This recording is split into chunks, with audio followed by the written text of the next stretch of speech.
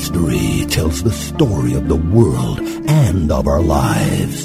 Sometimes that history goes bump in the night.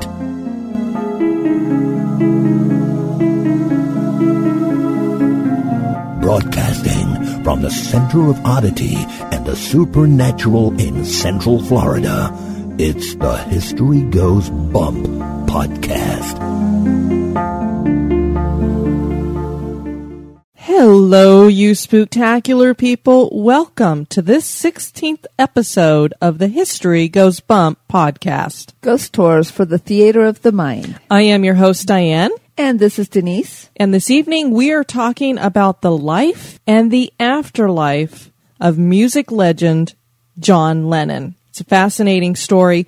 Obviously, Denise, John Lennon's life has been covered over and over and over again in movies, documentaries, and books. So we're not going to spend a real detailed time talking about his history, but we will hit the high points. We're definitely going to spend some time talking about the afterlife when it comes to him, and a little bit of the mystery and conspiracy that surrounds his death as well. But before we get into that, we just want to go ahead and welcome Bob to the Spooktacular Crew group page, and we want to invite the rest of you to join us over there. There's only 4 of us there right now. We're kind of lonely. And we think there might be a little misunderstanding because sometimes when we say, hey, join the Spooktacular Crew, everybody's like, well, I am a part of the Spooktacular Crew. I listen to the show, I support the show, I share the show, all that good stuff, which you are. When we're saying, come join us on the Spooktacular Crew, we're talking about the group page on Facebook. If you're not on Facebook, you won't be able to join. So if you want to be a part of the group page, you have got to join Facebook. But what we found is with our fan page, and we've got over 100 of you there, so we'd love to have you come over to the Spooktacular Crew group page. You're not able to interact on the fan page. When you guys post stuff there, it gets lost over in the side column. A lot of people don't see it. But on the group page, when you post stuff won't get lost, at least not as quickly. It will get lost in the crowd eventually, but it won't be stuffed over onto the side column. So come on over to the Spooktacular Crew group page on Facebook and join us there. We'd love to have you. Also, we want to make sure you check out our website at historygoesbump.com. That's your one-stop shop for everything History Goes Bump. You can find out the different locations where you can listen to the show. You can sign up for the newsletter. It's entirely free. You can also check out the Emporium there if you need to pick up some things for Christmas or if you just want some fan gear. It's also a great place if you would like to donate to the show and help keep the show going. We greatly appreciate those things. The blog is there. We've also got the archives of all the shows. The last 10 shows are featured on the homepage. The archive page has all the rest of the archives there. Also, you can subscribe to it at iTunes and TuneIn and Stitcher as well. We've got the events page up there as well, and we'll be adding a new event to that soon, as we will be having a ghost tour in Mount Dora in January. And also, we do love to hear from you all and get feedback from you, the things that you love, the things that you would like to see us maybe touch on or a different place or location. So please send in those emails, send in the feedback. It says simply at historygoesbump@gmail.com. So we would love to hear from you.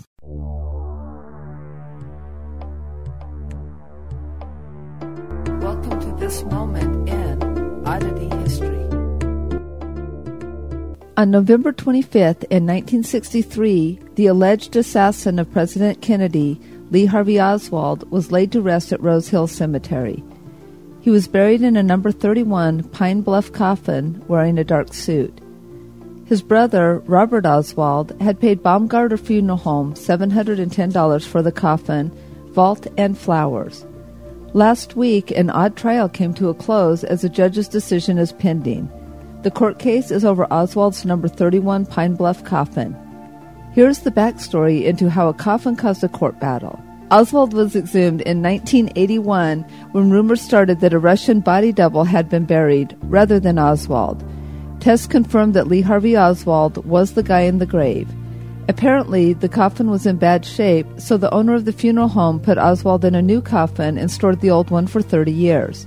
Then he decided to sell it in 2010, and he did for $87,468. When Robert Oswald heard about the sale, he sued to block it and claimed that not only was it ghoulish, but he owned the coffin and had thought it was destroyed. The funeral home owner, Alan Baumgartner, countered, saying the coffin had been a gift to Lee from his brother, and so the brother had relinquished his rights to the coffin. Plus, no one had claimed the coffin in 30 years. Allen also declared that the coffin had historical value and should not be destroyed. Not only did the funeral home sell the coffin, it also sold the table Oswald was embalmed on. We don't know what the judge's decision will be, nor what it should be, but a court battle that has raged for several years over a rotting wooden coffin certainly is odd.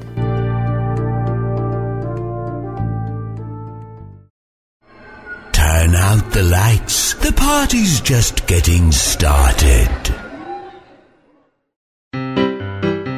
This day in history. On the evening of this day, December 16th, in 1835, a city watchman smelled smoke as he patrolled the streets.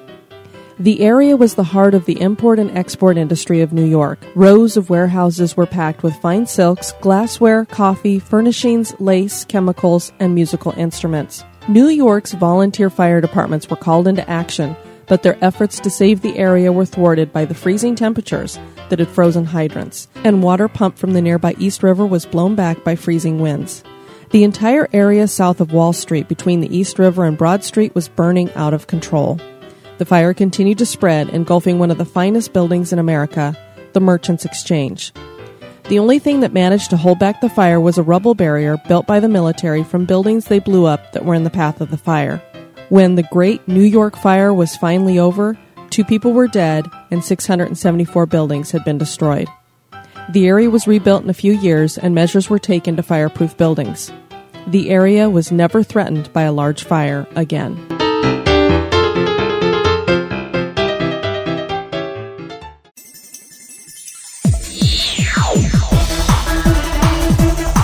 You're listening to History Goes Bump.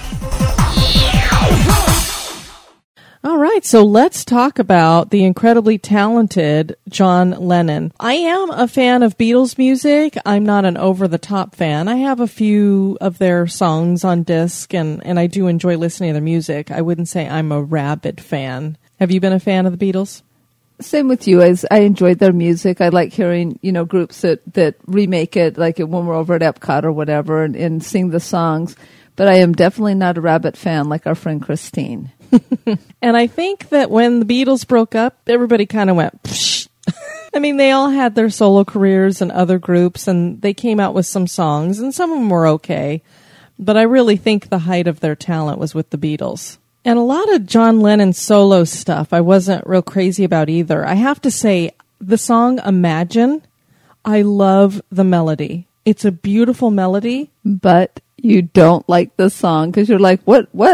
Every time it's it comes the stupidest song I've ever heard, and I'm sure I'm offending people, but it doesn't make any sense. Basically, if you get down to the core of what he's saying, imagine there's nothing. Wow, that's fabulous. There's a bunch of nothing. Imagine there's no heaven, no hell. We're just, there's just sky above us. Isn't that great? And then we can all just get along. I love that the world, living as one. Give everybody a Coke. Buy the world a Coke. That's a Isn't great. that a whole different band? Like we just went from the Beatles to she'd like to hear the world sing in perfect harmony. It's a great sentiment, but I've always thought that the words to that song were just inane because I'm like, if that was true, then there wouldn't be anything. And I don't know. I don't want to live in nothing. I guess that's just me. But anyway, before we get into talking about the biography of John Lennon, you heard a little piece of trivia that some people may not know that actually affects you personally a little bit, I guess. Yes, so many of you know I work at Walt Disney World, and that is actually where the Beatles were disbanded.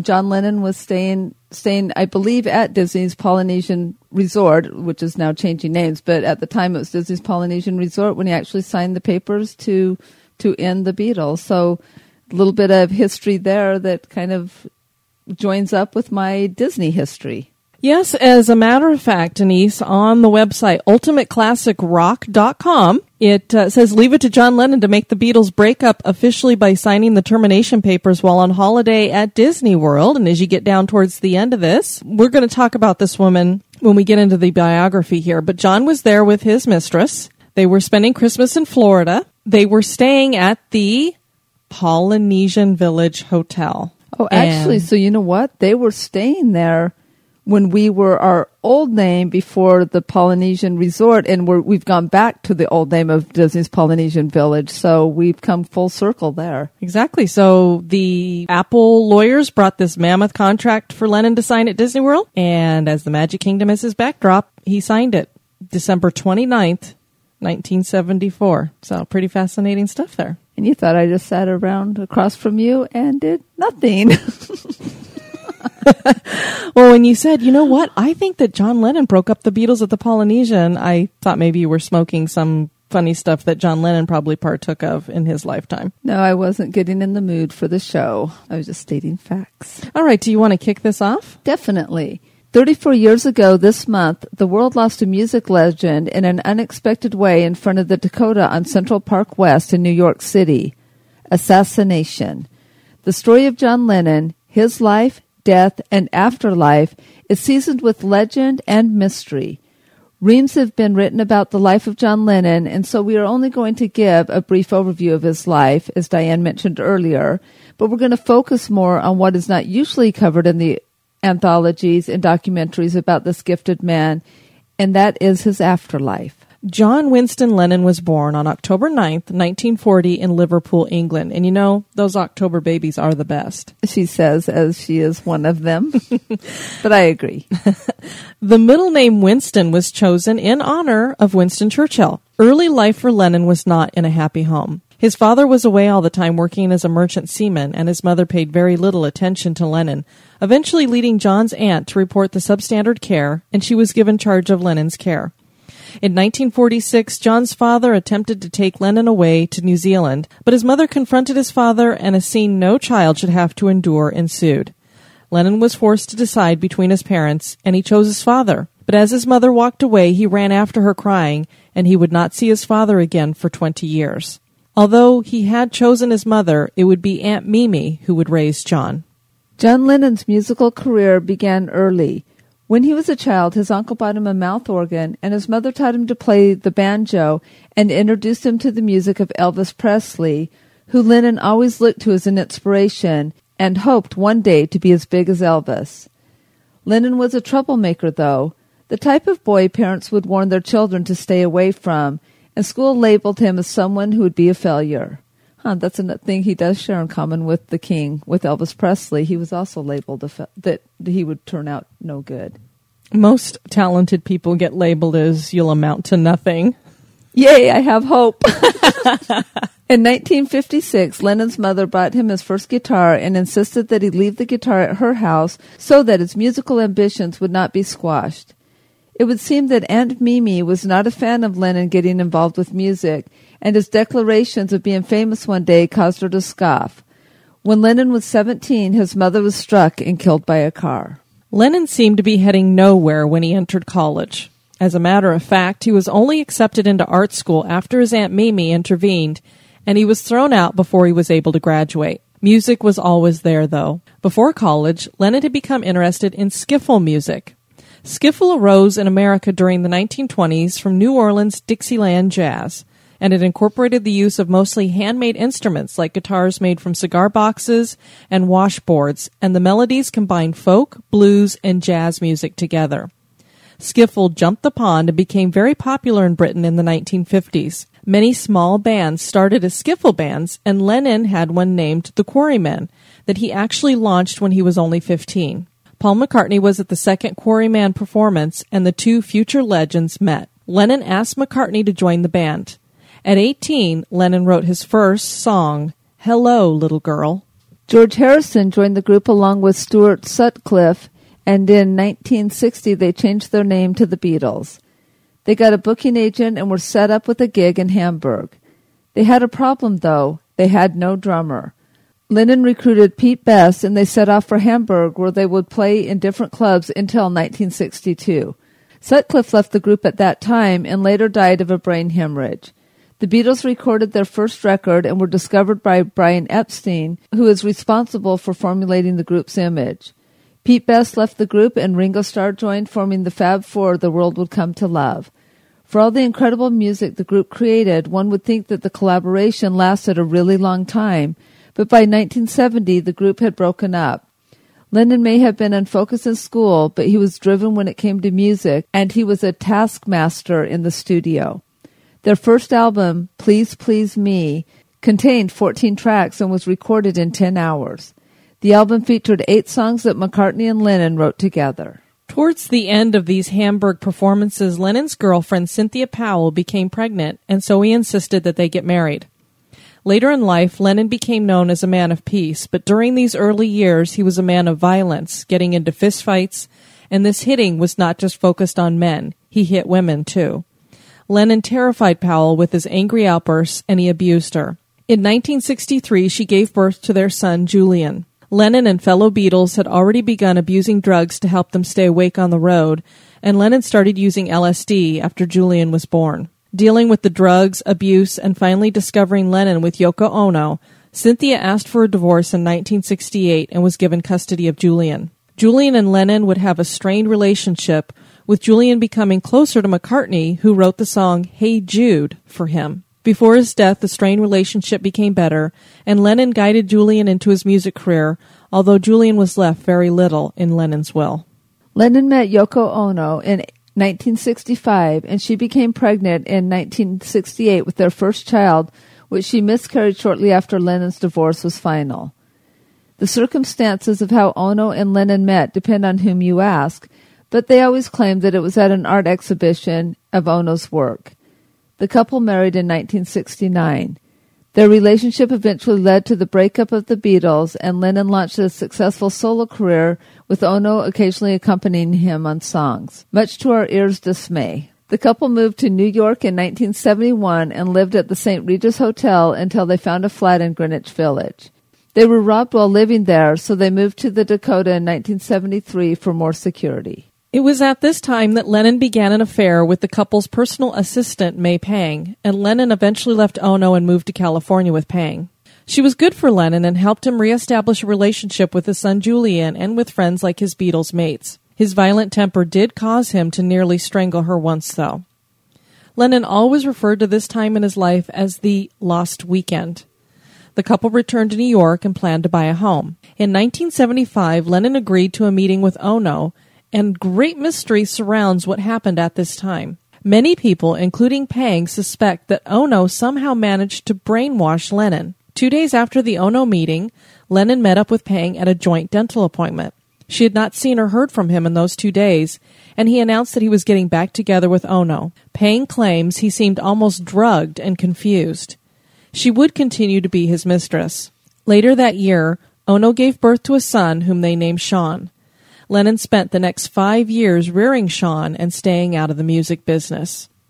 It was also during the year 1975 that deportation proceedings finally ended against Lennon.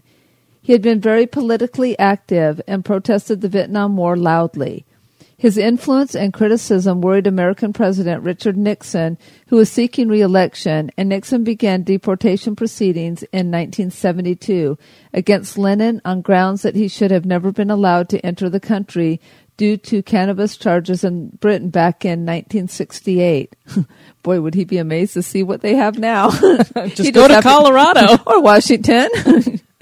And then you're safe. After Nixon resigned due to Watergate, President Gerald Ford stopped the proceedings and Lennon received his green card. In October of 1980, Lennon finally emerged from family life with the hit song, Just Like Starting Over.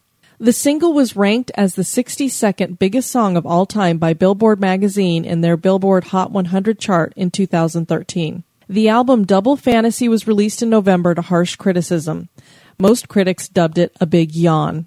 On December 8th of that year, Lennon and Ono were taking a walk outside of their apartment at the Dakota when Mark David Chapman approached the couple from behind and shot Lennon 4 times in the back. He was dead on arrival at the hospital, and Ono had him cremated and later spread his ashes in Central Park. Chapman would claim as recently as just a few days ago, and we do have a link to this article, that the idea of fame and notoriety that would come from killing someone like Lennon was irresistible. Chapman pleaded guilty and was sentenced 20 years to life. He remains in jail and has been denied parole 8 times, and of course Yoko Ono has made sure to be at every one of those hearings. I bet. I mean, sometimes it's like, what a whack job, you know? It's like, I want to be famous, so look what I'm going to do, and not even think about how much he was going to destroy. Yeah, and this guy had so much gall that he went up to John Lennon before he killed him when they were first coming out of the apartment to go for their walk and asked him to sign an album cover for him, which, of course, John Lennon did. So can you imagine? Hey, will you sign this for me? I'm going to kill you in an hour or so. People. And I heard that he returned to the scene after the fact, too, and was like standing among the onlookers when they were looking up the crime scene and all that stuff. I don't understand people like that at all. My brain can't even conceive what they're thinking. This article that we linked to in the show notes basically is him saying that he hopes that someday when he meets John Lennon in the afterlife, I guess, that he'll forgive him. Yeah, well, with the things that we're covering tonight, maybe John Lennon is already with him. Lennon left a legacy that continues to this day, not only in the world of music, but in the world of political activism. Memorials and tributes to Lennon exist throughout the world. But does something other than just a legacy continue on for John Lennon? There is much mystery, conspiracy, and supernatural activity that exists when it comes to Lennon. One of the first mysterious circumstances that occurred after Lennon's death came with the release of the Double Fantasy album. People have claimed that the song Kiss, Kiss, Kiss on the album sung by Yoko Ono features her saying, "I shot John Lennon." It's a bizarre song, and I have to say, it does sound a bit like she is saying that in several sections. The song is just weird. Really, really weird. It almost sounds like she's orgasmic through the whole thing. And then when she is forming real words and not just moaning weirdly, it sounds like she's saying, "I shot John Lennon," something like that, several times. It's just really weird. If you go on YouTube and put "Kiss, Kiss, Kiss, Yoko Ono," and about 45 seconds into it, you'll start hearing it. Is about where I was hearing it, and I was like, that is just weird. If you can make it that far into the song, it's horrendous. I'm sorry, but Yoko Ono, maybe she can paint. I don't know. I've never seen any of her artwork, but the woman cannot sing. Not one bit. Sorry. It's just the truth. No, and it doesn't help that Diane absolutely hates most artists from that era, so if you get one that can't sing to top it off, she really, really hates them. The only reason she was on anything or doing anything is because of John Lennon. And, going back to that story with his mistress, what had happened is Yoko Ono had said, "Hey, I found a way to help you stop smoking. I'm going to take you to a hypnotherapist." Really makes you wonder what they did to him in that session. Well, you never know. There was so much going on in the 60s, his brain was probably so fried on just the LSD stuff. And, as we're talking about this, John Lennon was very much into the occult. They did a lot of stuff with the Maharishis and getting into some of the New Age and transcendental meditation and that kind of thing. And LSD is a drug that really helps to, we talk about the veil here on this show and crossing over that veil. LSD is one of those drugs that helps people to cross through that veil. And you'll hear a lot of the time when people are talking about their experiences that they see demons or angels, that they're going on a trip into other realms that maybe you don't want to go into. There's other drugs out there. I think peyote would be kind of a comparable thing for Native Americans. Ayahuasca, I don't know, if people have heard about that. That's another one that supposedly helps to facilitate this crossing through that veil. And so John Lennon played with that stuff a lot. And there's a book out there, I think it's called Haunted Rock and Roll or something. And I heard the author being interviewed, and he talked a lot about how there's all these artists out here that sell their souls to the devil for their fame. And, when you take a step back and you're a skeptic, you say, oh, sure, people say that all the time. Oh, they sold their souls. But when you really look at the talent that is out there in the world and how many people really can make great music and go nowhere with it. As a matter of fact, on our last show, we were talking about St. Augustine. And as we were walking through the streets, we passed by this bar, and I was just mesmerized by this woman's voice that was coming out of one of the bars. And she was very good. She was so good. And she was singing one of Fleetwood Mac's songs. I think it was Landslide. She sounded very similar to Stevie Nicks. And this is a girl just singing in a bar, probably will never be discovered or famous or anything like that. So you always ask yourself, how is it that some people get so famous? I mean, you look at the Beatles and it's like, how did they get so famous?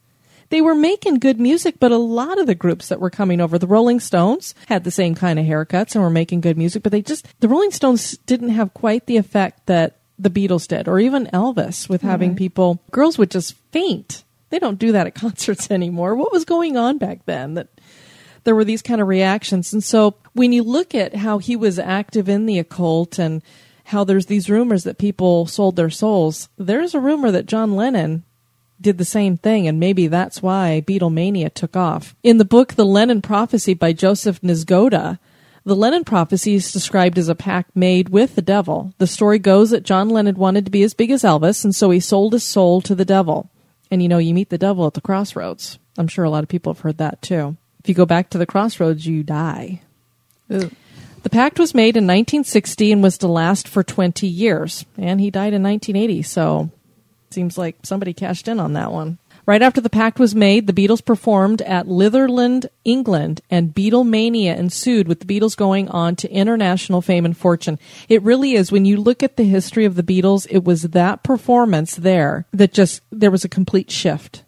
They were doing well, and people were paying attention to them, but it was like after that, they skyrocketed. It was amazing. Their hits all started going to number one. So did Lennon really sell his soul? Some say the evidence is in the reactions of the crowds to the Beatles. You had people who appeared mesmerized and crazed whenever the group was singing. And Niezgoda also claims that Lennon told his friend Tony Sheridan that he had indeed sold his soul. Yeah, it does make you wonder. I mean, back then, the fans were, maybe because we didn't have all the media that we have now, that was their only time to see these people that they had a record of. We didn't have YouTube and all the stuff where they would have access, but they went a little bit crazy. But for the Beatles, they were not. Well, what makes this believable too is this carries over into our modern day too. This wasn't just something that these, groups were doing back in the 70s and the 80s. Katy Perry claims to have sold her soul to the devil. Google any of this stuff on YouTube and you'll see it. You look at Jay-Z and Beyonce, they talk about devil, flash demonic symbols. Beyonce wears a Baphomet ring on her hand. So there's a lot of stuff that goes hand in hand with, if you see somebody who's really, really famous when it comes to singing and you're thinking, they're talented, but they're not like over the top talented, maybe there's something more to it. And it might explain why we have the reason to write books like Haunted Rock and Roll. Exactly. Moving on, Paul McCartney, Ringo Starr, and George Harrison reunited to make a song in 1995 named Free as a Bird. They posed for a promotional picture outside, and at the last minute, a rare white peacock walked into the picture and was captured on film. McCartney said of the event, quote, "I said to the other guys, that's John. Spooky, eh? It was like John was hanging around. We felt that way all through the recording," end quote. And apparently he was making a lot of noise in the studio and that kind of thing. They were hearing what sounded almost like his voice in some of the recordings. Didn't want them recording without him, huh? Yeah, and I even heard a story. It was really interesting. I think Elton John had used a piano that John Lennon had used. I don't know if it was a piano that he had owned, but when he was trying to record his music, they kept getting John's voice in through the recording. Really? Whenever he was playing with that piano, and there were like there was notes that would play by themselves, and it's just weird. Liam Gallagher of the group Oasis claims that John Lennon paid him a visit. In his story, Gallagher recounts that he was taking a nap and awoke feeling the presence of someone else in the room, and he says that he knows it was Lennon. Gallagher also claims to be the reincarnation of Lennon. May Pang, who was his mistress, describes her experiences with Lennon in the afterlife. This is an article that we have linked up in the show notes that's found over on theexaminer.com. And what May Pang says is she was driving with some friends in the car, and she said that she still feels like John was around her. And they said, well, how do you know that? And she says, different things, for example, and maybe you've experienced this too, Denise, or you've heard people talk about this, that maybe they shared a certain song with someone and they'll be thinking about that person, then all of a sudden the song comes on the radio. Oh, yeah. A lot of people think it's just a coincidence. So this is kind of what May Pang was saying. Every so often, one of his songs will come on, or just there'll be something that I know it's kind of him trying to tell me that he's there. So she's explaining this to her friends, and just at that moment, a large bus cut in front of her, forcing her to step on her brake and utter a few choice expletives. It was raining, adding to her frustration. Then all of a sudden, her mood changed and a big smile came across her face. "Do you see this?" she said to her friends. "What?" they said. Grinning, she said, "Look at that bus. What do you see?" Through the windshield wipers, we could finally see that in the darkness, John Lennon's self-portrait cartoon image was emblazoned across the back of the bus. It was the John Lennon Educational Songwriting Tour Bus. All of our jaws dropped and we went silent. Then one of the friends said, "How many of these buses are there?" May said, "1." Friends in disbelief said, "Well, it's always in New York, right?" "No," May said, "it travels all over the country." A stunned pause permeated the car now. The chances of the John Lennon bus actually being in New York at any one particular time were slim, not to mention the infinitesimal chance that it would pull in front of May's car just as someone asked, "How do you know when Lennon's around?"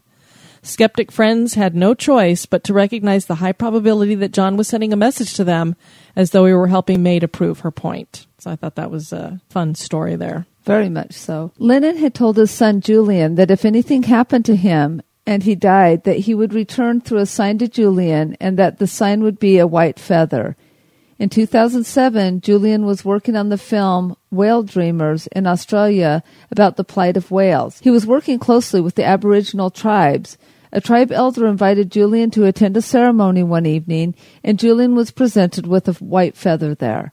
Julian believes that this was the sign his father had promised him. People claim to see the spirit of Lennon outside the Dakota, and he is occasionally seen across the pond with a woman who people believe is his Aunt Mimi. A musician named Joey Harrow was walking with a friend near the Dakota, and he said they both saw Lennon standing near the entrance with an eerie light surrounding him in 1983. Yoko Ono claims that she saw Lennon sitting at his white piano and that he told her that he was still with her. The Dakota has a history of being haunted, so Lennon just may have joined the crying lady ghost he said he once saw there.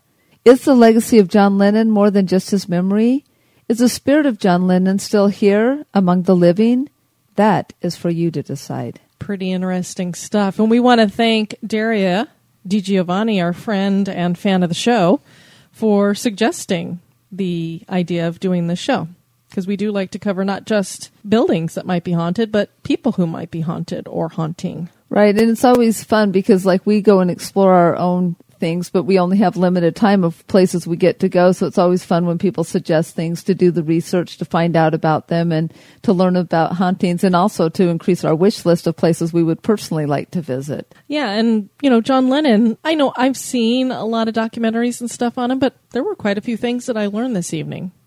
Yeah, like that he broke up the Beatles at my resort. I had no idea about that. It's one of those little pieces of trivia you don't hear just everywhere. Well, we are sliding into Christmas. It is almost here. As of 10 days, right? Didn't we add up? Yeah, when this show's going to be put up, there will be 9 days until 9 Christmas. 9 days.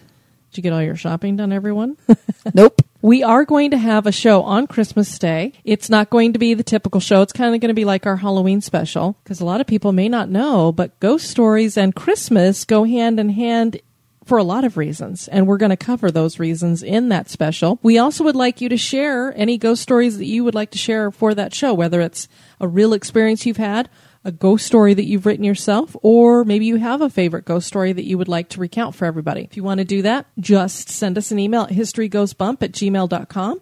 We'd love to share those with people. We have quite a few ghost tales from around the world that we're planning on sharing during that show. It should be a lot of fun. Yeah, I always love the ghost story type things. It's a lot of fun to do those here on the show at the holidays and also camping. And as the song goes, for the little kids who've lost their 2 front teeth, all they want for Christmas is their 2 front teeth. Well, all we want for Christmas are just a couple of things. First of all, we'd love to get more likes over at the fan page on Facebook. So if you would like to invite your friends, we would greatly appreciate that. Yeah. We would love your reviews at Stitcher and iTunes. We have I think we've got 1 over at Stitcher and I think 3 on iTunes. And we would love to get more of those, because what it does is it helps us to gain a little bit more ranking so that we're a little bit more visible, because this is all grassroots folks. So that's the only way it gets out there is word of mouth. So we need your mouths to be giving out words, I guess. What a play on words. Look at you. You rock. And join us for our next show. We don't really have anything. Usually I have things set up ahead of time. I have the whole month planned. But being as this is December, and I can't even believe we've been able to get shows up with as busy as we've been running around. I'm sure like all of you are trying to get Christmas cards out, doing Christmas decorations and Christmas parties and breaking Christmas cookies and then some shopping. of you are doing all the Hanukkah stuff, which they have to do even more shopping because it's like no 80 kidding. days. I don't know how many, 9 days of presents? Or 8 days. 8 days. And I'm telling you, it's one of those things that has caused me to think maybe I should go for the Judaism thing. 8 days of presents sure beats one. And Denise is going, I ain't buying you 8 days worth of presents, so forget it. I would be broke. I'm already having a hard enough time with 1 day of Christmas. So until Denise becomes a millionaire, you cannot join a different religion. You will stay in this one. All right. So join us for our next show. We should have one between now and the Christmas special. Maybe you want to suggest something to us. If you want to, you'll have to do it in the next couple days. Yeah. But we'll have some haunted place I'm sure we'll come up with. There's haunted places in America? There's a few. Oh. Actually what we should do, just because you mentioned America, maybe we'll jump over to another continent. Across the pond? Down or south? Australia has a lot of haunted places. I've actually been listening to a podcast. I think it's called Haunted Adelaide. And it's kind of fun to listen to people with a, hey, mate. I won't even try an Australian accent because they'll make fun of me, but it's fun to listen to them tell stories in their accents. Okay, I don't make fun of Diane a lot, but one time she was doing we already talked about it on this show. We don't have to bring it up again. It was funny. So I don't know where her Australian would be from. Maybe it would be from a different state. All right, folks. So thanks for joining us this evening. I have been Diane. And this is Denise. Y'all take care now. Bye-bye. Have a spooky experience that occurred at an historic location? Want to give us feedback or have a suggestion for the show? Share it with us at historygoesbump@gmail.com.